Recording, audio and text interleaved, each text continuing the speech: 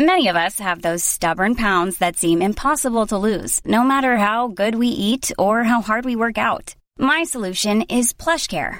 PlushCare is a leading telehealth provider with doctors who are there for you day and night to partner with you in your weight loss journey. They can prescribe FDA-approved weight loss medications like Wegovy and Zepbound for those who qualify.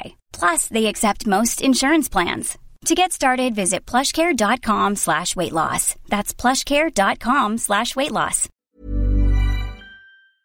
Hello folks, our Wimbledon coverage this year is sponsored by Local Tennis Leagues, the home of friendly, competitive tennis in the UK. With over 10,000 players in local tennis leagues up and down the country, it's never been easier to find someone locally with a similar ability to have a hit with. It really is tennis on your terms, competitive and with total control of when and where you play over 8-week rounds. It's also a fun way to get fit, meet new people, make the most of your local park or tennis venue, and get those competitive juices flowing. And it's absolutely open to all standards. You just need to be 18 or over to play. So whether you're at the beginning of your tennis journey like me, or a master on the court like me, there's something for everyone. Once you're signed up, there's also the chance to win prizes, play for points, and receive a free tube of tennis balls just for playing your matches. You also get a host of other great benefits, including access to the Wimbledon ballot. So what are you waiting for? Join Local Tennis Leagues today at www.localtennisleagues.com and use our exclusive checkout code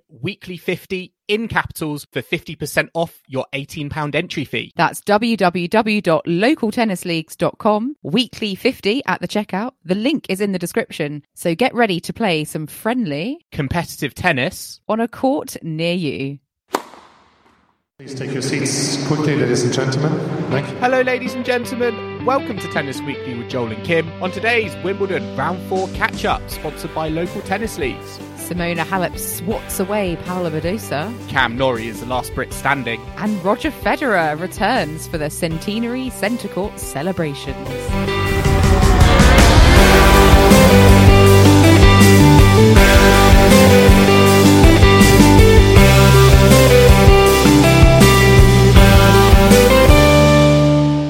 Kim, today is the 4th of July and we are here to catch up on round 4 at Wimbledon at Tennis Weekly HQ. We are coming off the back of Rafael Nadal defeating Botic van der Zandschulp in 3 sets.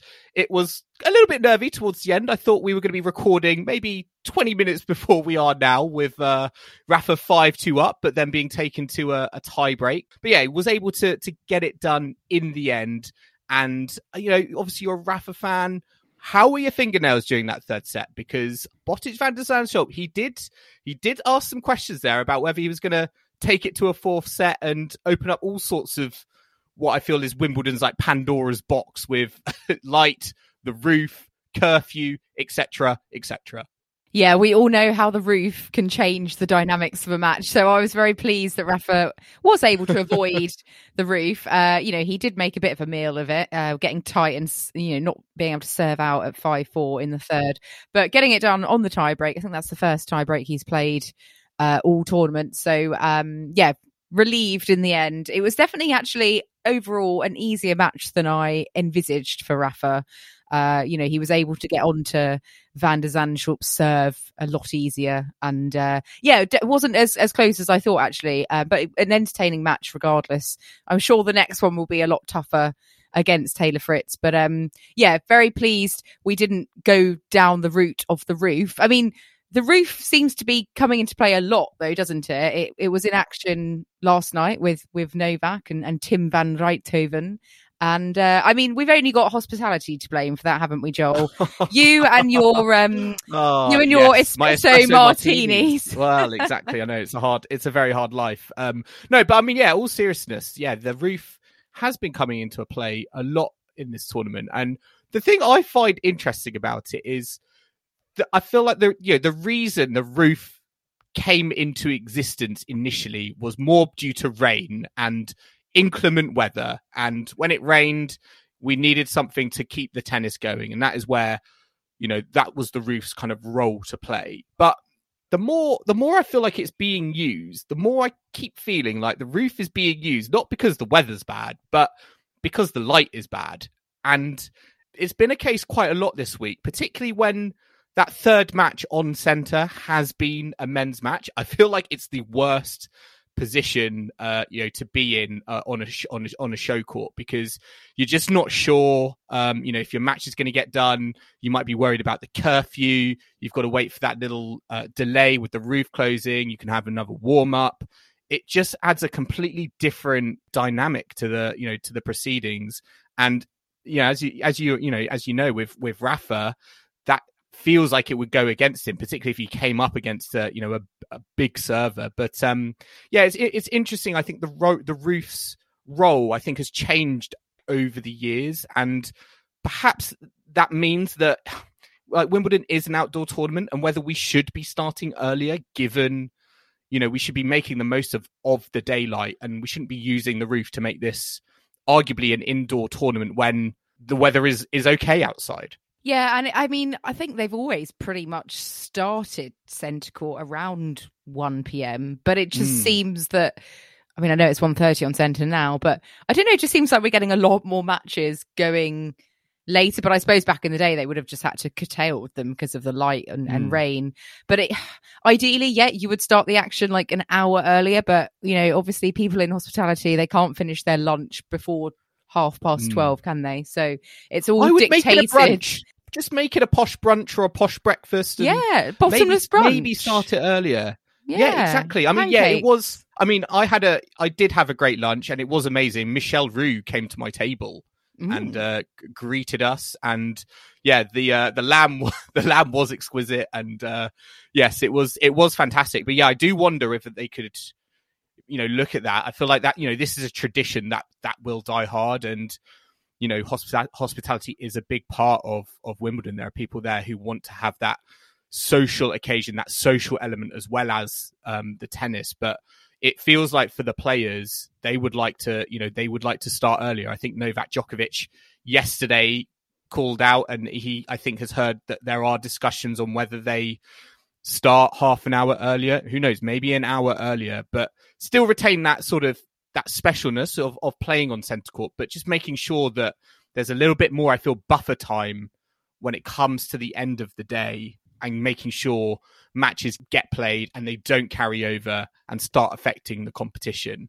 So I get it from that perspective. I will say though, Kim, I was under the roof for Djokovic, Tim van Rijthoven, and I was under the roof for Andy Murray versus John Isner.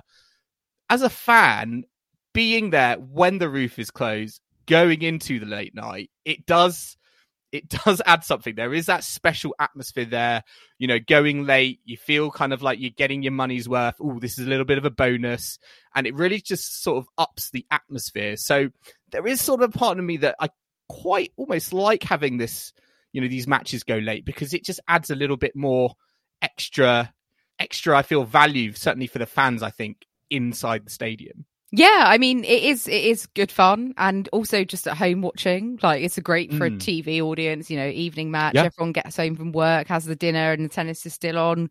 So, I mean, I can totally see the appeal, but I think, they have got to think about the players, which, is what this tournament is all about, really. And what they, maybe they could do a survey monkey, send it out to all the players, see what they would prefer, and maybe they could meet them halfway, like, make it all half an hour early. I think that's not too much to ask. Although I am enjoying the fact that you found your lamb to be exquisite. I mean, I don't think I've ever heard you describe food as exquisite. You're normally like I've normally described it as beige, haven't I? Your diet is normally fried chicken and Haribo. So I'm glad that you've got some like vegetables on the weekend, John. Kim, that is absolutely shocking. Revealing my eating habits to all of our listeners. They won't want to listen anymore. They'll be like, oh no, I've had enough of Joel and his fried chicken and his Mackie D's. But yeah, we'll have to see if they make any changes. I'm sure there'll be lots of changes to some extent next year, whether that's with the way they do the ticketing and the queuing and all of that. I mean, what would you want? When do you think is the best time to start on centre court? I think go back to 1. It always used to be 1. They've just made it that extra half hour so that it doesn't start at the same time as court 1, I guess, which must be for logistical reasons. But maybe make court 1 12:30 and centre 1 o'clock. Is that why they did that? I thought it was more of like an exclusivity thing, and they wanted to make centre feel like the best and the most special, and therefore they give it that that final slot, as opposed to like starting at the same time as another court. I don't know if it's for TV, or I think they started doing it during like the COVID last year, so that people were arriving at different times to limit crowds, and then maybe they just stuck with it. But I don't know. I'd start at 11 a.m. Well, I'd just start at 11 a.m. Other slams do. They schedule, more matches, start at 11. I mean, well, they have night sessions as well, don't they? Whereas Wimbledon have unofficial night sessions now, basically. But I mean, let's talk about the tennis today, because we had a couple of 5-setters in the men's side of things to start the day off with. So, I mean, out on court 2, arguably the match of the day, really. Alex de Minaur against match of the tournament. Christian Garin. Yeah, exactly. Christian Garin coming from 2 sets to love down, also 2 match points down at one point in the 5th set, to win in a last set tiebreak. I mean, I did not see that coming when, de Minaur kind of sealed the 2nd set. I thought, this is quite a, straightforward 3-set victory now. But, fair play to Christian Garin into his first quarterfinal at a slam. And, he fought magnificently in the end to cap it off with 10-6 in that last set tiebreak. Yeah, he showed a lot of heart, I think, from 2 sets down. I think you need to in order to win in 5 sets. I think that's the first time it's happened this tournament, a player winning from 2 sets to love down. So it just shows, I think, just how much belief he had, regardless of what position he found himself in. And I think there is a little bit of a same story for Alex de Minaur in terms of lots of huffing and puffing, lots of great shot making and X, Y, and Z all around the court. But at the end of the day, sometimes he isn't just able to kind of break through and get over the line. And this will be a defeat that I think in particular hurts him, because we've said it before, Kim, Christian Garin, he is not a grass court player, or we don't feel like he's a grass court player. We associate more with the clay, but perhaps we shouldn't, because he made round 4 here last year. He's gone 1 step further this year and got to the quarterfinals, but he really did not show a lot of form coming into the tournament. I actually think he lost to de Minaur in Eastbourne in the lead up, and to turn that around, come out in the championship tiebreak, very, very impressive. I feel like even though he is in the quarterfinal, as soon as that happened, we just thought, it's an instant win for whoever wins between Kyrgios and Nakashima, which I think is a bit unfair on Garin. But you got to think, after 4 hours 34 minutes, we're going to have to be looking at how he recovers and starts off in his quarterfinal, given the amount of energy, both physical energy and mental energy from coming back from 2 sets down, that could leave him particularly fatigued. Yeah, we see this quite a lot, don't we? In the next match, that players just don't have the capacity to really go for it, because there's such an overhang from the match before. And he said at the end of the match that he's just exhausted, and unsurprisingly so. He just went for it in that final set tiebreak and tried to be as aggressive as possible, which paid off. But yeah, I mean, you've got to be in it to win it. So he will hopefully have a day and a half to recover. He's got Kyrgios next, which, definitely Kyrgios is the favourite for that one, given how he's been playing. And he came through in 5 sets today against Nakashima. Slight concern for Kyrgios fans over the shoulder, which seemed to be troubling Nick at the start of the match, especially when he dropped that first set. But he seemed to improve as it went on. I think the painkillers probably paid off, and that 5th set he was able to up it and get the job done. Pleased for Nakashima though, in the sense that it wasn't, he took it to 5 sets. I think he did a really good performance, very commendable, very calm, which is what you need to be against Kyrgios. But Nick Kyrgios, Christian Garin quarterfinal. I think that's on Kyrgios to lose there. Definitely. I think, just before we move on to talking about Nick Kyrgios, I think the other thing with Christian Garin, and the more I think we look at, the grass courts at Wimbledon and how they have changed, I do think, they play a little bit more like a hard court. The ball doesn't go as much through the court as it used to. We tend to see, not as many serve and volleys. And perhaps that opens it up to, players like Christian Garin, who maybe, 5, 10, 15 years ago, these sorts of players, they just would not have had a chance, during the grass court season because of the way the court played. But as it's changed, it may have opened it up for, for players like him, that even though I wouldn't necessarily say his game is suited or well suited for, a grass court, it still gives him a fighting chance. And when you get into, those rally situations, as he was doing against De Minaur, it was very tight at times, but ultimately, he was coming out on top. So I do think there was an interesting insight there in terms of what it says about the courts and how they have changed. But certainly one player whose game is very well suited to grass is Nick Kyrgios, and his big booming serve and all the tricks of the trade. I mean, we didn't really see it in that match, Kim, against Nakashima. I think we got one underarm serve, and that was pretty much it. This was not, the fireworks of the previous round of Nick Kyrgios and Stefanos Tsitsipas, which I still don't feel like the dust has really settled on that. But it was nonetheless impressive, I think, from Kyrgios, particularly that fifth set. After losing that fourth, I thought he was just going to kind of implode as normal, facing adversity. He, wilts and just lets it go completely. But there was none of that. And he came through in that fifth set 6-2 and really, again, found a level that Nakashima couldn't deal with. But I think it was a good performance from him. It was less of the histrionics, and I think it just again shows that when he does focus, and when arguably I think Nakashima helped in the sense he's not a guy who's going to combust on court. He's not a guy that Kyrgios is going to be able to pick a fight with because he just wants to get on with his game. But I do think when Kyrgios is focused, and we saw that more or less in that Nakashima match, he can just play some brilliant tennis, and it got him through to, a quarter-final, his first one at Wimbledon since his debut, I think 7 years ago. Yeah, I think it might have been 2014, so 8 years ago.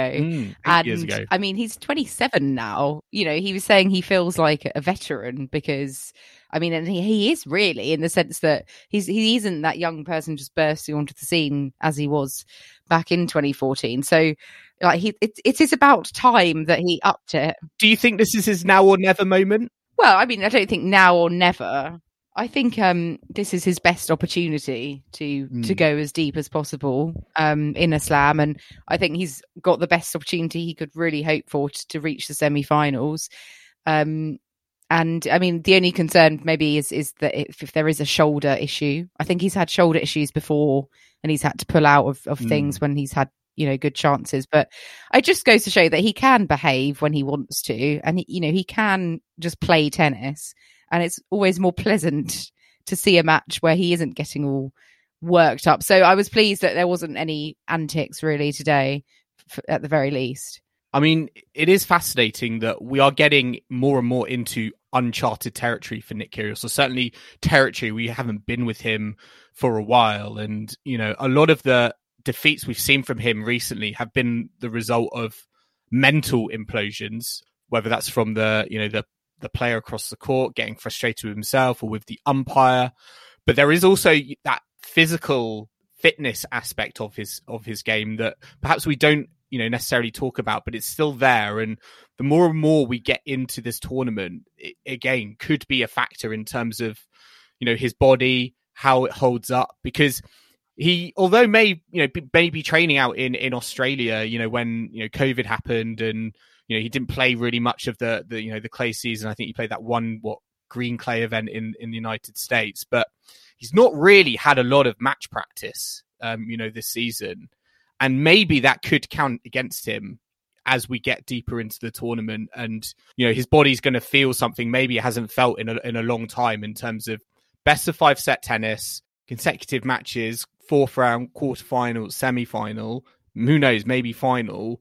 That's a lot of tennis, and maybe his body is going to be under some serious strain that maybe it's not really been there before. There is that. And, previously, I think he hasn't had the best off-court routine. He said before the Rafa match he played 3 years ago, I think they played in the second round, he was down the pub, prior to that, like the night before. Well, he wanted a glass of wine in his press conference afterwards. Well, I know, but that might be at home rather than the dog and fox in the village. I just feel like his attitude, he's realising that he needs to kind of chill a bit more outside of the matches and be a bit more professional, which, it has been known to pay dividends, being a bit more professional. But yeah, we'll see how it goes. I fully expect him to beat Christian Garin, but I mean, Garin is obviously a very, it's a bit of a stalwart, lot of grit in his game, as we saw today against Alex de Minaur. So definitely not one to discount, especially if there potentially is any physical issues for Kyrgios. I mean, on the other side of this half of the draw, we've got a quarterfinal now as well between Rafa Nadal and Taylor Fritz. So this is a repeat of the Indian Wells final from this year, which we saw Taylor Fritz win against Rafa. Yeah. So, I mean, Taylor Fritz, first of all, he's been coming through very, very nicely in the draw. Yeah. No sets dropped. Not much sort of chat or fuss really about him. He's just going through very nicely. He kind of, a very standard match today against the qualifier, Jason Kubler of Australia. I think, Fritz was very, very dominant on serve. It was 3-1 on 4. So, I mean, he won Eastbourne, didn't he, prior to Wimbledon? So he hasn't lost a match on grass for a short while. So I think this is going to be really tough for Rafa. Obviously, Rafa coming through against Van der Zandschulp in straight sets as well. This will be the match, I think, on Wednesday that's going to be close. I mean, if Taylor Fritz can keep up his game, keep serving well, I don't think he's lost his serve very much at all this tournament. So I'm intrigued to see rematch from Indian Wells earlier in the year. And moving on to the women's matches from today, Kim, I mean, the match I was most looking forward to was perhaps the one that was the biggest disappointment. And that was Simona Halep versus Paula Badosa on centre court. Simona Halep returning to centre court for the first time since she won the trophy back in 2019. And she came out against the Spanish number 4 seed, won 6-1, 6-2. I think that was her first win against a top 5 opponent on a grass court. Gets Amanda Anisimova next. And this was a match that took me by surprise because Badosa against Kvitova, I mean, that was a really high quality match. And I actually think through the tournament so far, Badosa has played the higher tennis. I think she needed to against Kvitova in order to get the win. But Simona Halep returning to centre court, I don't know if, the site makes her feel even more inspired. She's got the new coaching setup with Murtoglu as well. It all seems to be working very well at the moment. And this was a very standout performance for her. And given that she's the only woman left in the draw who is a Grand Slam champion, you feel like, for me, this was a performance that arguably puts her as the favourite for the tournament. Yeah, exactly. I mean, it was a champion's performance. Many people were saying she's finally getting the chance to go on centre court, returning to the scene of her triumph in 2019. And what a way to kind of say, I am a former champion, only losing 3 games. I thought this match was definitely good. I thought, to be honest, it had 3 sets written all over it. I was expecting it to be a lot closer, as I think many people were. But they did play in Madrid earlier in the year, and Halep also dished out a very comprehensive victory there. So perhaps she just loves a matchup with Paula Badosa, and Badosa just seemed quite nervy. She never really got going, hitting a lot of unforced errors. So we know she can play better than that, and she certainly did against Kvitova the other day. But I mean, I was super pleased to see Halep come through. I think, I'd personally love her to come through and win another title here. And if she can keep up how she played today, I think she's got a really good shout. I mean, like you said, she's got Amanda Anisimova next. They played recently as well, and Halep won that one very easily. So perhaps that bodes well for Halep. But Anisimova will be tough. She's very, big hitting, very comfortable over Harmony Tan today out on court 1, and obviously into the quarterfinals of a Grand Slam for the second time. And we know she's capable of going deeper as she did at Roland Garros before. So I think that's going to be, I mean, Halep has not had an easy draw, has she? Mukova in the first round, Badosa in this round, like now Anisimova. So if she does go deep, she's had to beat some pretty decent opposition to get there. Yeah, and Anisimova, she really is having a season or having a Grand Slam run, certainly that reminds me of those years ago when she broke out, I think, as a 17-year-old and reaching the French Open semi-final. She was just too much for Harmony Tan today. I feel like she very much overpowered Tan. It made me think, why couldn't other players, do that and exploit, I feel, Tan's limitations on the court. I mean, Serena Williams, I feel, will be kicking herself that she wasn't able to execute the sort of game that Anisimova was able to, because I feel like they have both quite similar styles, and Anisimova was just able to, as I said, just overpower her opponent, hitting winners from the back of the court. And Tan and her slice and dice forehand just really wasn't doing much for her, and Anisimova was just kind of gobbling up all those opportunities. So I think obviously it'll be a much tougher opponent across the net for Anisimova when she has Simona Halep in the quarterfinals. And interestingly, Anisimova defeated Halep on that run at the French Open those few years ago. So maybe she'll draw on that experience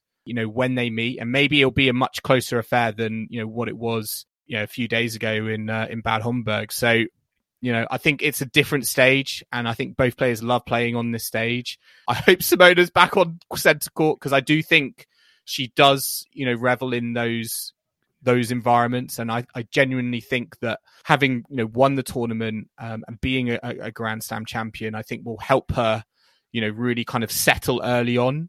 And Anisimova, I think, she's just not going to be intimidated, I think, by Simona Halep and just kind of play her game. I feel like she can sometimes give a little kind of too many unforced errors, too early on. And already she's kind of like, 3-love down in a match. But it'll be certainly a tough and intriguing matchup, I think, for both of them. Yeah, and another, potentially intriguing matchup. I feel like this one might be a bit more one-sided in the other section. Elena Rybakina winning through against Petra Martic today, 7-5, 6-3. I mean, you said to me on WhatsApp, Joel, you said, she could be a dark horse for this title, Rybakina. No one's really been talking about her, yet we know on her day she has the potential to beat anyone and go on really solid win streaks. She's at the start of the season, like in 2020, she was on a real, winning surge, and it's been a while since we've seen that kind of performances from her. She hasn't really been able to get into a groove this year for various reasons. I think she's had COVID and some illness and injury and everything, but it's nice that she's putting together some wins here. Not much form wise going into the championships, to be honest, but she's got 4 victories under her belt. She's got Tomljanovic in the quarterfinals, which I think is certainly winnable for Rybakina. So I'd be looking at her to reach the semis. To be quite honest with you, I thought, she's been playing some decent tennis. Tomljanovic herself came through in 3 sets over Elise Cornet, who was the conqueror of Iga Swiatek. Tomljanovic coming back from a set down, 4-6, 6-4, 6-3. This is her second quarterfinal on the trot at SW19. So, I mean, that's fantastic in itself to back up her performance at this tournament last year. Although she's not going to get any, she's going to lose all her points regardless, of course. But yeah, pleased for Tomljanovic to reach this stage again of the tournament. Kim, I enjoyed, despite the fact she reached the quarterfinals here last year, that her dad had not booked accommodation for week 2 at Wimbledon this year. I mean, what kind of impression does that leave on your daughter? I think in the interview afterwards, she was like, "Dad, find me some accommodation for week 2." So perhaps it surprised Tomljanovic is his father, but based on the way she's been playing, and again, I think she's a player who just likes to play on a grass court. She did have a bit of a battle on her hands against Elise Cornet, but after she, I think, settled into the match and she grew into it, there really was kind of only one outcome. And for Tomljanovic, it was interesting to hear that, she said last year that she didn't, enjoy it as much as she has been this year. And I think it's fascinating how, last year, Ash Barty, all the focus was on her from an Australian point of view. Now Ash Barty is out of the picture. I feel like she's just sort of reveling in this position a little bit more. And as I said, it's translated onto the tennis court in terms of having that freedom and just that kind of feeling that I can just, go out and play my game. And against Cornet, who's a very obviously experienced player, she was able to execute her game plan and, come through in the end in 3 sets. Yeah, and I think they played this time. Well, they played in the second round of Wimbledon last year, and Tomljanovic, won through in 3 sets for that one. So, I mean, I feel like every time you play Elise Cornet, you're kind of got to expect a potential roller coaster match to some extent. But I think Tomljanovic, maybe she works better when she's like buoyed, boosted on and buoyed on by defiance, like wanting to prove her dad wrong. For him not believing that she could get to the second week again. I don't know, but it's. I mean, she's one of the players that is really going to suffer, I think, from the lack of ranking points. I think that her ranking is going to go down to like 70 in the world, and she's at 44 at the moment, which is a real shame because she's obviously backed up her performance from last year. Yet rankings wise, it's quite a big drop. But I mean, perhaps she can go further. And then I'm sure she'll be absolutely chuffed to bits to have got to the semis or whatever. But yeah, I think that's going to be quite an intriguing tie. I'm going to tip Rybakina for the win there, but I think that Tomljanovic could well spring a surprise. I mean, Rybakina said that she herself has kind of come into the tournament feeling very relaxed because she hasn't really had great preparation due to sort of sickness and what have you. So I guess she's come in without much expectation, which is obvious, often for the best, really, when you don't sort of, you put so much pressure on yourself. We often find that players tend to do a lot better and surprise themselves. So I think there's a lot to be said for not having all those nerves and stress in you. But there we go.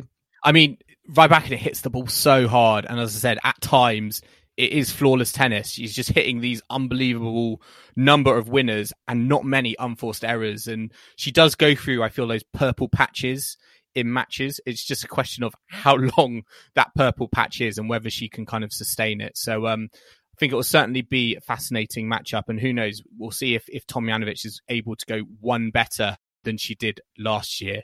Indeed. I mean, let's take a quick break now, but we'll be back in the second half where we'll be looking back on all the action from day 7. The first time play has happened properly on a Sunday, even at the championships. So do not go anywhere.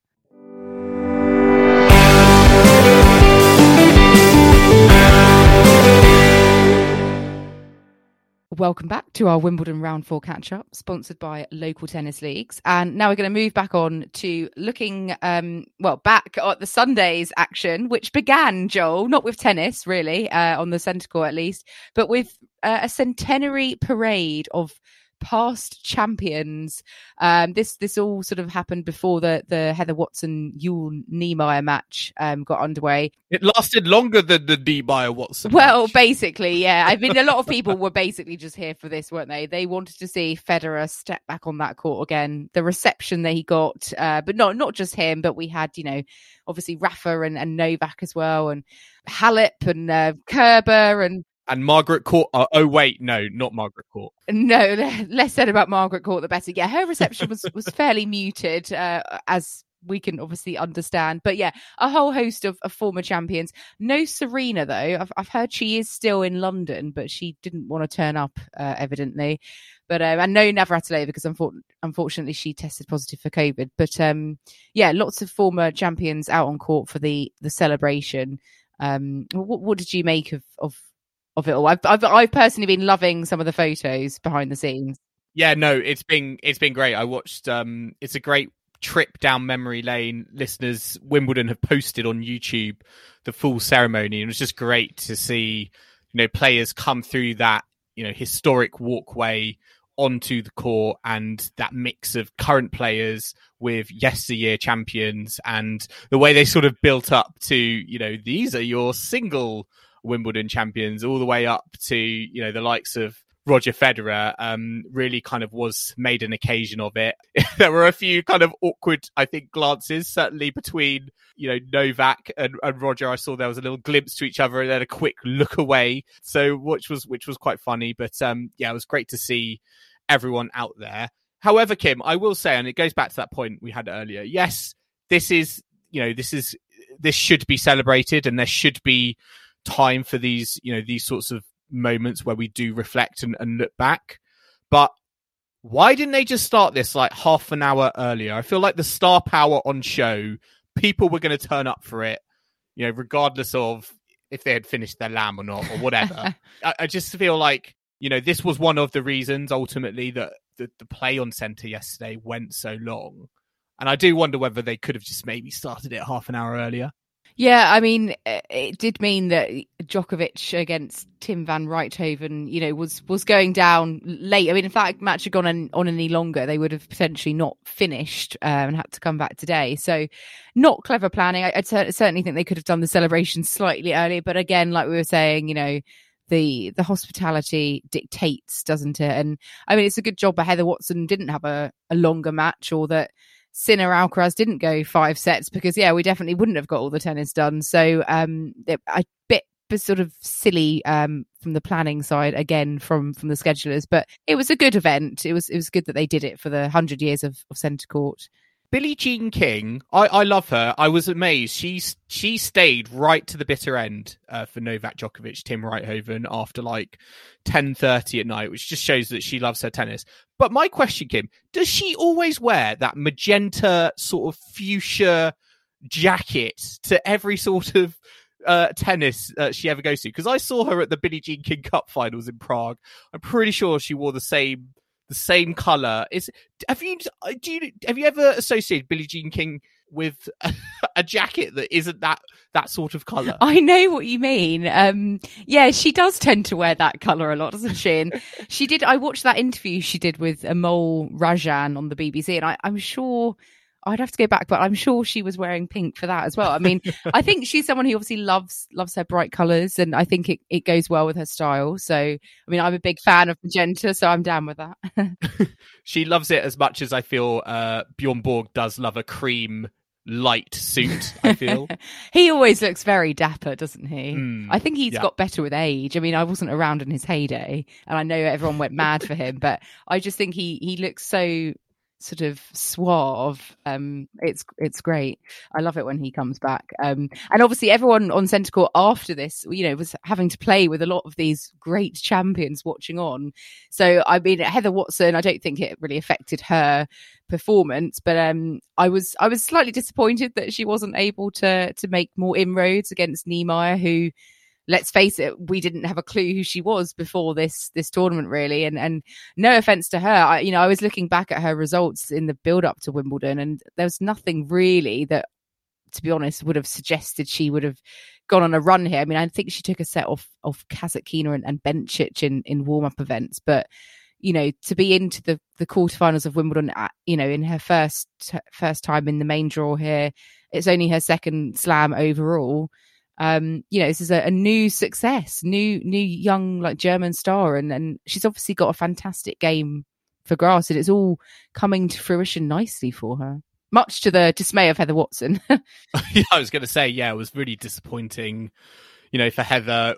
Who knows whether we'll see her, in round 4 at a Grand Slam again any time soon. And it was just disappointing that I feel she just wasn't able to execute the game that we've seen. We've seen her play this tournament. She's played some great tennis, but for some reason or another, just wasn't able to, bring it out, in this match. It was a little bit like Katie Boulter played so well against Pliskova on the show court, and then put out onto court 2, was just a shadow of herself. And, at times in that first set for Heather, unfortunately, I felt like she was a shadow of herself from earlier on in the tournament. And a little bit disappointed from that kind of perspective, but she's overall obviously had a great tournament.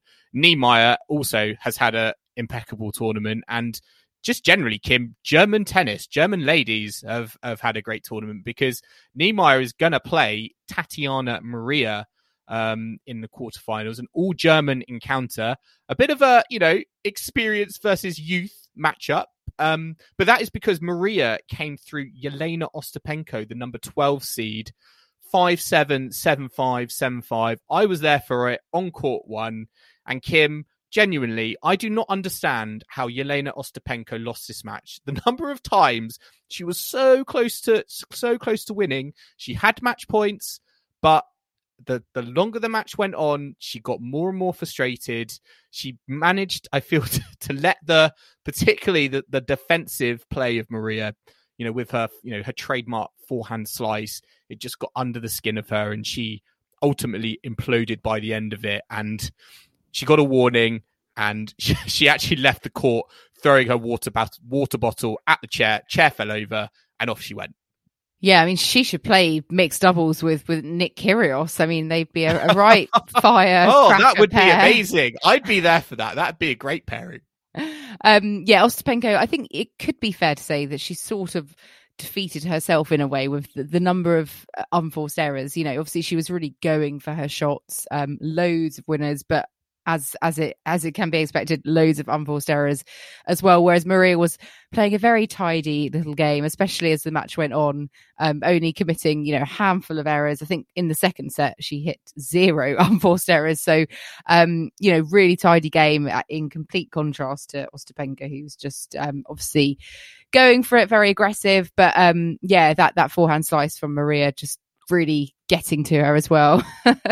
What do you make of that forehand slice? Because I feel like it's a bit of I feel like when I've heard it talked about on TV, particularly by players from different generations, I feel like they just sort of think it's not like forehand slice, that it's just not a weapon, and is a bit of an inferior shot compared to any other shot, and it should just like almost be a taboo. You should just not be able to have a forehand slice as your dominant shot of choice on your forehand and be able to reach a quarterfinal. But it's worked for Tatiana Maria. It's worked to a lesser extent for Harmony Tan as well, who reached the fourth round.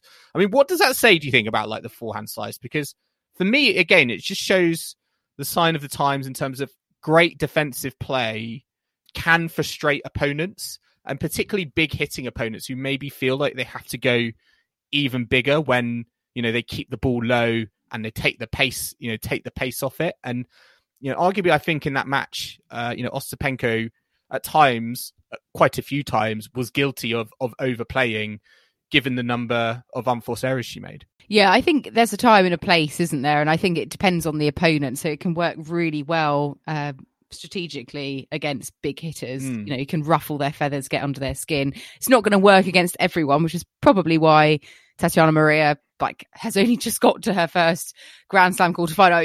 It's not like she it's not going to work against everyone, is it? And it's not perhaps the most standard of pathways to making it big.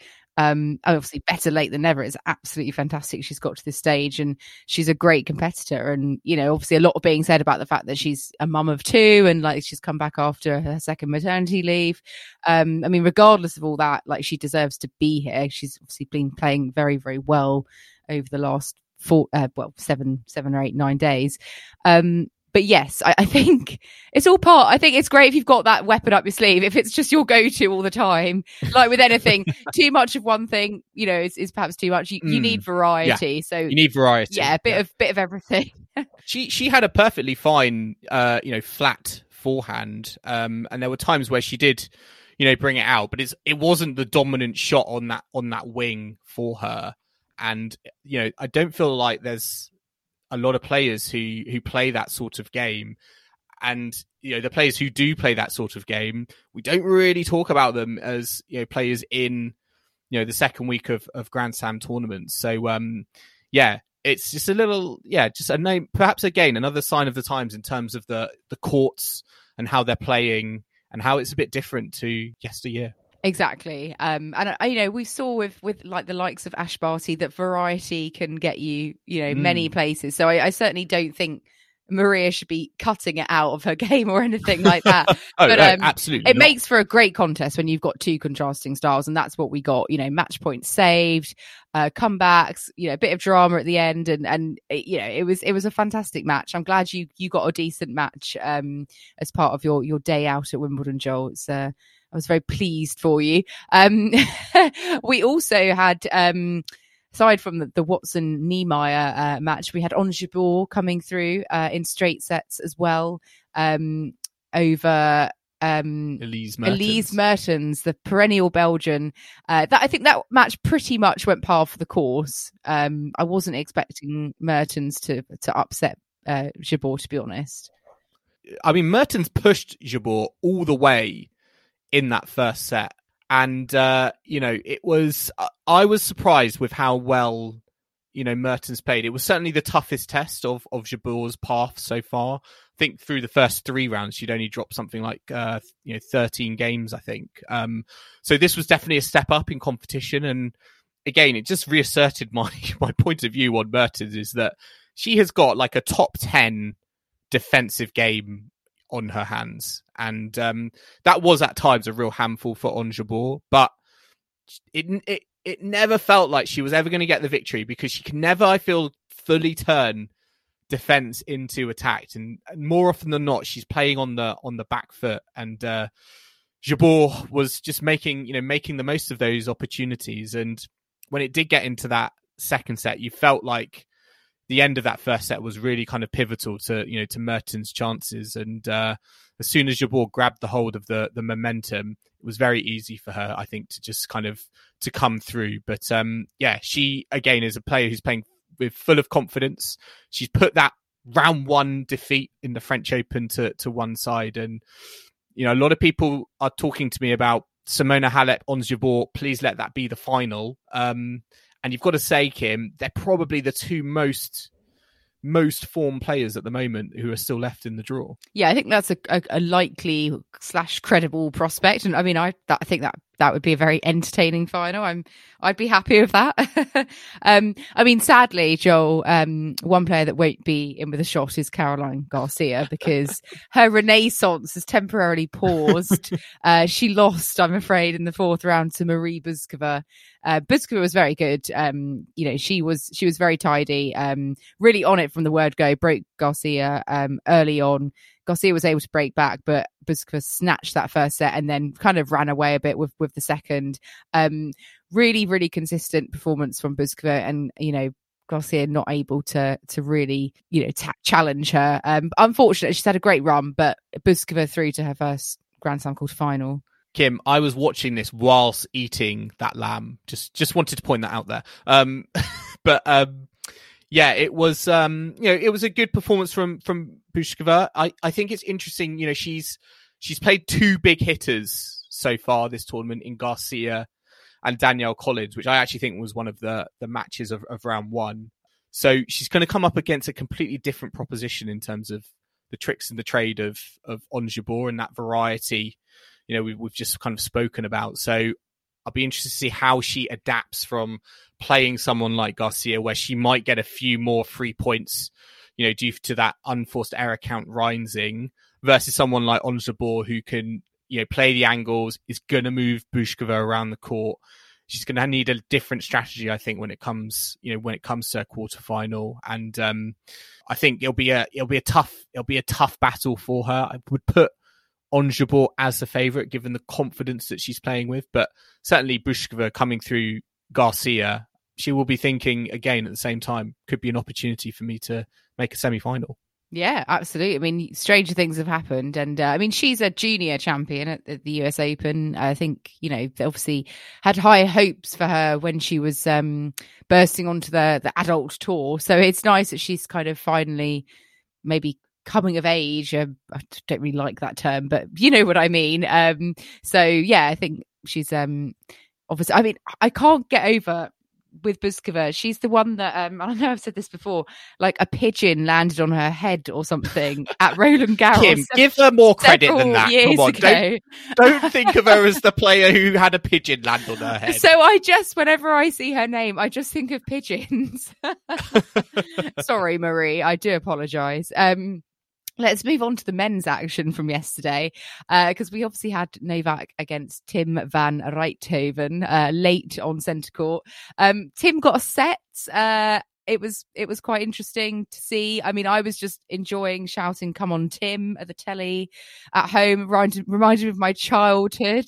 It got a real resurgence in that match on centre court, didn't it? Yeah, I mean, the third and fourth sets were quickly, stamped out. Novak was very quick to get right on it, and Tim, wasn't really able to extend it any further. But I thought, for about half a set in the second set, Tim was flying high, and he did really, really well. I was very impressed with what I saw, and I think, considering where he's come from, and in the last month too, if you'd have said to him, "Oh, you're going to win your home tournament as a wild card, then get a wild card to Wimbledon, play, the defending champion in the fourth round on centre court in a night match," essentially, I think he would have been absolutely over the moon. So I think it's just really nice for him to have had this experience, and I'm looking forward to seeing what he can do on the tour going forward. I hope this isn't sort of like a one-hit wonder.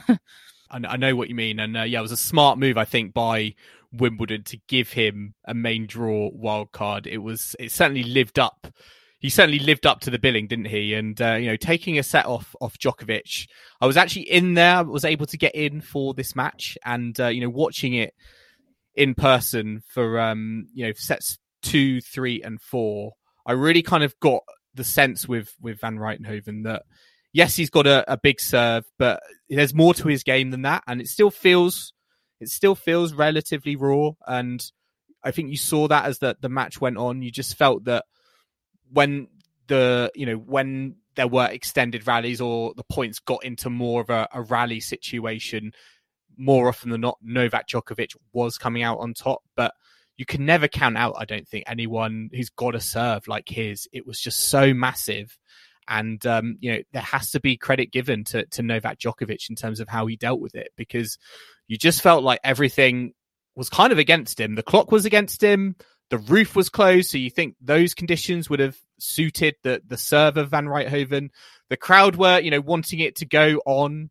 And, watching Djokovic return this guy's serve, it was very, very impressive. And, even in that second set that Van Rijthoven won after what felt like lots and lots of juices on his serve, he got to a point, Kim, when he was just serving 2 first serves as opposed to a first serve and a second serve, because given the quality of Djokovic and how he was playing at the time, he just felt that that was the strategy to go with. And again, I just think that shows just how well Djokovic was, seeing the ball, on the court. And, it's a little bit, I think, of a warning sign in terms of going forward in the tournament that, yes, he did drop a set, but the way he bounced back relatively comfortably from, losing that second set, it's, I think it's a warning sign to the rest of the field still in the competition. Yeah, I mean, he is the best returner in the game, isn't he? And so if anyone's going to be able to return Tim Van Rijthoven's serve,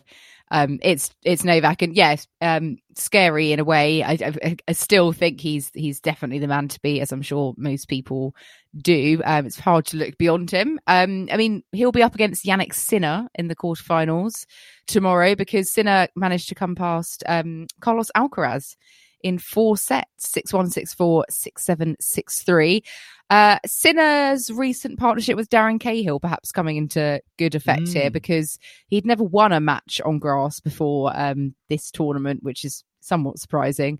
But now he's into the quarters, and he was definitely the better player against Alcaraz, especially for the first 2 sets. I mean, I was pleased that it got a bit closer. Alcaraz was able to make a match of it by clinching that third set, although he did save match points to do so. But big win for Sinner, I think, making it through to another Grand Slam quarterfinal. Previously has done that at Roland Garros, but especially on grass, where he hasn't had any form going into this tournament so far. Yeah, we did sort of suspect that even though Alcaraz was the higher seeded, that Sinner was going into this as a favourite. And, it is a little bit surprising, I think, given, what he hasn't done on grass. And it shows, I think, the leaps and bounds that, he's gone into this tournament and made the quarterfinals. Yes, it is going to be a very tough matchup against, Novak Djokovic. And, it's a player that he's obviously played before and he's had experiences against him. But that's going to be a tough proposition, which it looks like it will probably be, on centre court.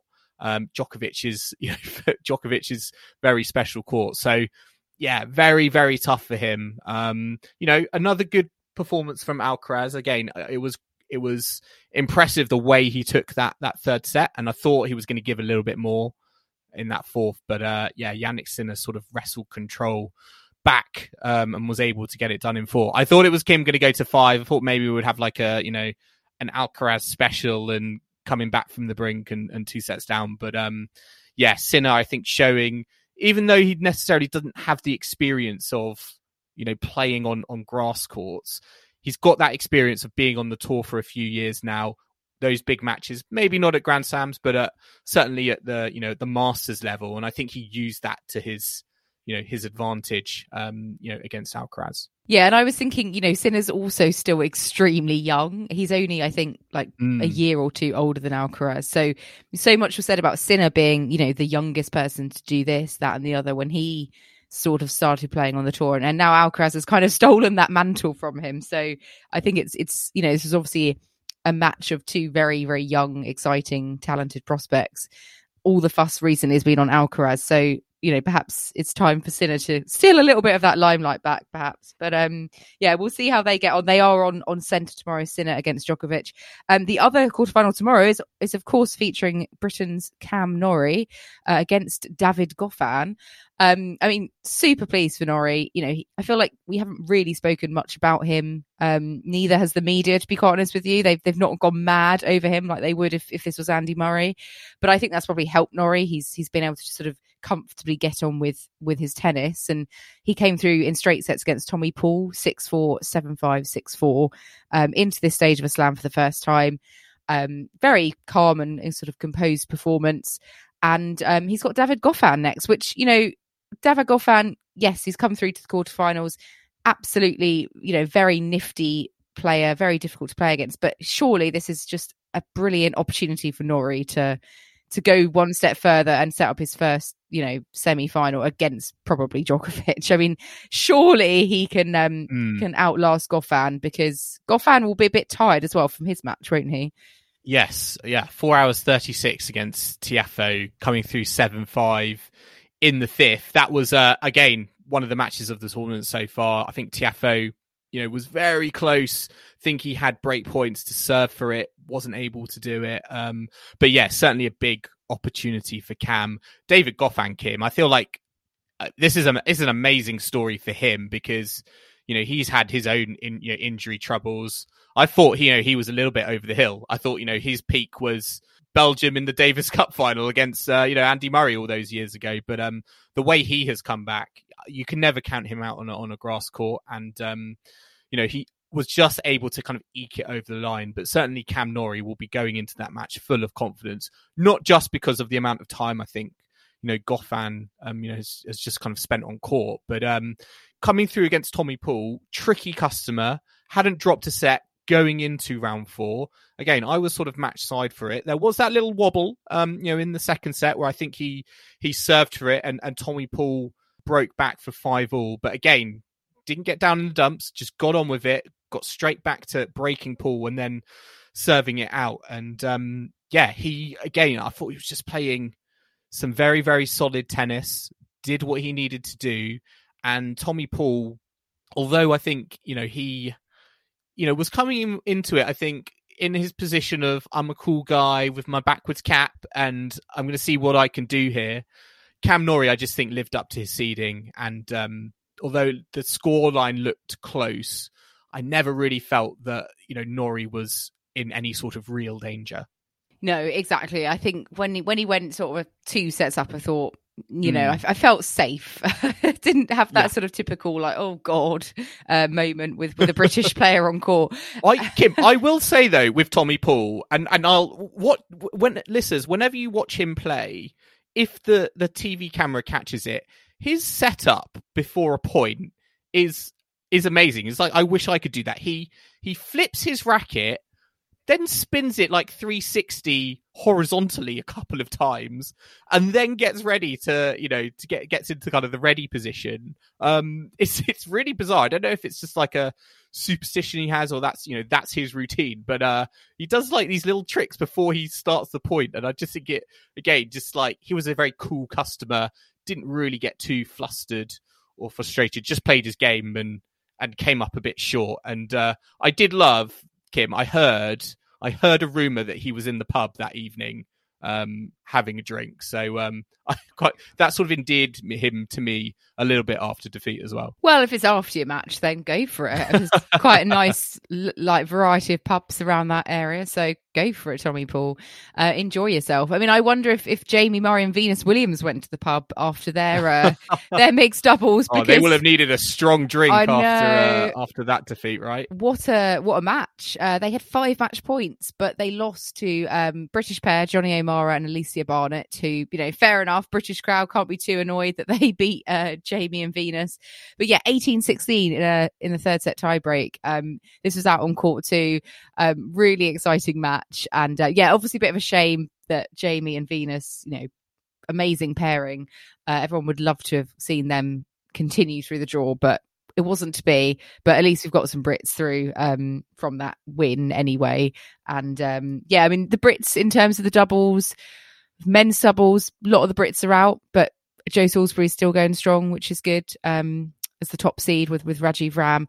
But Jamie Murray is also out of the men's doubles, and also Lloyd Glasspool is out as well with his partner Heliovara. They came back to a 5th set against Mektic and Pavic and then lost, which is a bit frustrating. As I said, very frustrating for Jamie Murray and Venus Williams. I genuinely thought they weren't there to make up the numbers. I thought they had a shot at maybe winning the title. I mean, Jamie Murray's obviously done that, has done that before. But O'Mara and Barnett, just too good. It was amazing how much clutch tennis they were playing, particularly when they were all those match points down in that championship tiebreak right at the end. Frustrating. But Venus Williams didn't get too down in the dumps. She came back for that centenary celebration, but disappointing nonetheless. Yeah, and I mean, for the women's doubles, all the Brits are out. Dart and Watson lost to Ostapenko and Kitchenok, they're really good pairing. So no Brits in the women's doubles anymore.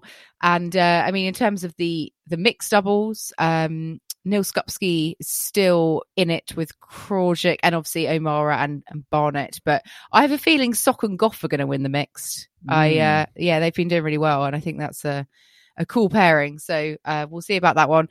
We'll be rounding all of the remaining doubles and singles results, of course, up in our next episode and beyond. I mean, just a little update on collector set, Joel, because, we've done the 4th round now. We're over halfway through.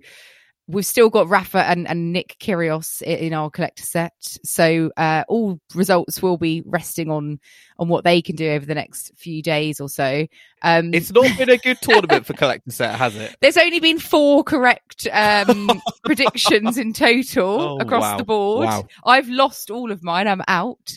I think I'm the only player to actually... Oh no, me and Joanna are the only ones to not have got anything right so far. You're in good company then. Exactly.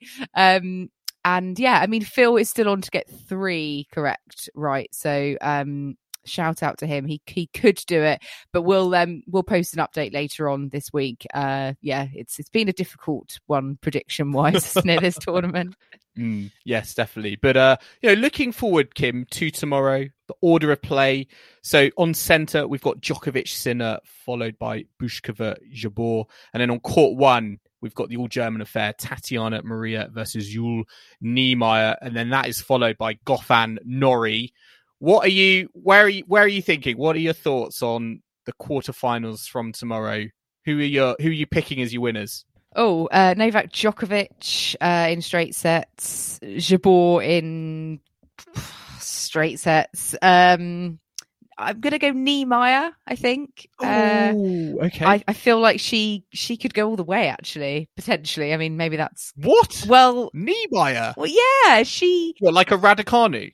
Why not? It's honestly, Okay. we said at the start of the tournament, like anyone in this draw could win. And then Cam Norrie in 4 sets. Oh, going for that prediction. Obviously, though, Joel, third on court 18 is Freddie Nilsson and Johnny Murray in the Invitational doubles. Invitational. Well, I have been enjoying the photos of the Invitational teams coming back. I saw one of Jankovic and Radwanska earlier, which is just great to see. I'm going to go Djokovic in 5. 5? Wow. Yeah, I'm going to go 5. Yeah. I'm going to go Jabeur in the straights. I'm actually going to go Tatiana Maria. I think her experience, and I think she's going to make the most of. I just think she's going to teach youth a lesson, German youth a lesson, actually. So I'm going to go Maria, and then I've got to go Cam Norrie in 4 as well, I think. I think David Goffin, the longer that match goes on, I feel like the more it's going to favour Norrie. And he's back out on court 1, which I think helps as well. So, well, fingers crossed for Cam. Could, Wimbledon semi-final in the offing. And also, Kim, court 3, Kravitz and Mies versus Mektic, Pavic. Oh, that is decent. Men's doubles final. Yeah, that is really decent, actually. Yeah. I mean, obviously, we're hoping for a Kravitz and Mies win for you, Joel. I know you love a bit of Kravitz and Mies. I think Jack Sock could win. Although, I'm quite serious, I think Jack Sock could win the men's doubles and the mixed doubles. Sock and Kudler, they are against, Cabal and Farah, tomorrow in the quarters. But again, quite a decent scratch pairing, I feel, that could spring a surprise in the draw. Well, Jack Sock's won men's doubles here already, so he knows what it takes. So, and obviously he was doing well in the singles as well compared to the last couple of years. But we'll be back, won't we, on Wednesday night to round all the action up. And by then we'll know all of our semi-finalists. So, yeah, watch this space. Yes, listeners, I hope you've enjoyed listening to this round 4 catch up with Tennis Weekly at Wimbledon. Remember to subscribe to us to stay up to date on all the action to come on whatever device you listen to us on. We're on Apple Podcasts, Spotify, and all good podcasting platforms out there. And you can also listen to us on the downloadtennis.com app. And if you like what you're hearing, then make sure to leave us a rating and comment on Apple Podcasts or Spotify. And you can follow us on social media. We're on Facebook, Instagram and Twitter at Tennis Weekly Pod. So do give us a like and a follow. Let us know all your thoughts. Send us any comments or queries that you may have. And if you prefer, you can do that via email instead. We're available on tennisweeklypod@gmail.com. And don't forget to check out our website as well, www.tennisweekly.co.uk. And we will be back on Wednesday at Tennis Weekly HQ to catch up on all the quarterfinals action at Wimbledon. So I hope you can join us for that. But in the meantime, it's goodbye from Kim. Goodbye. And it's goodbye from me. We will see you again soon.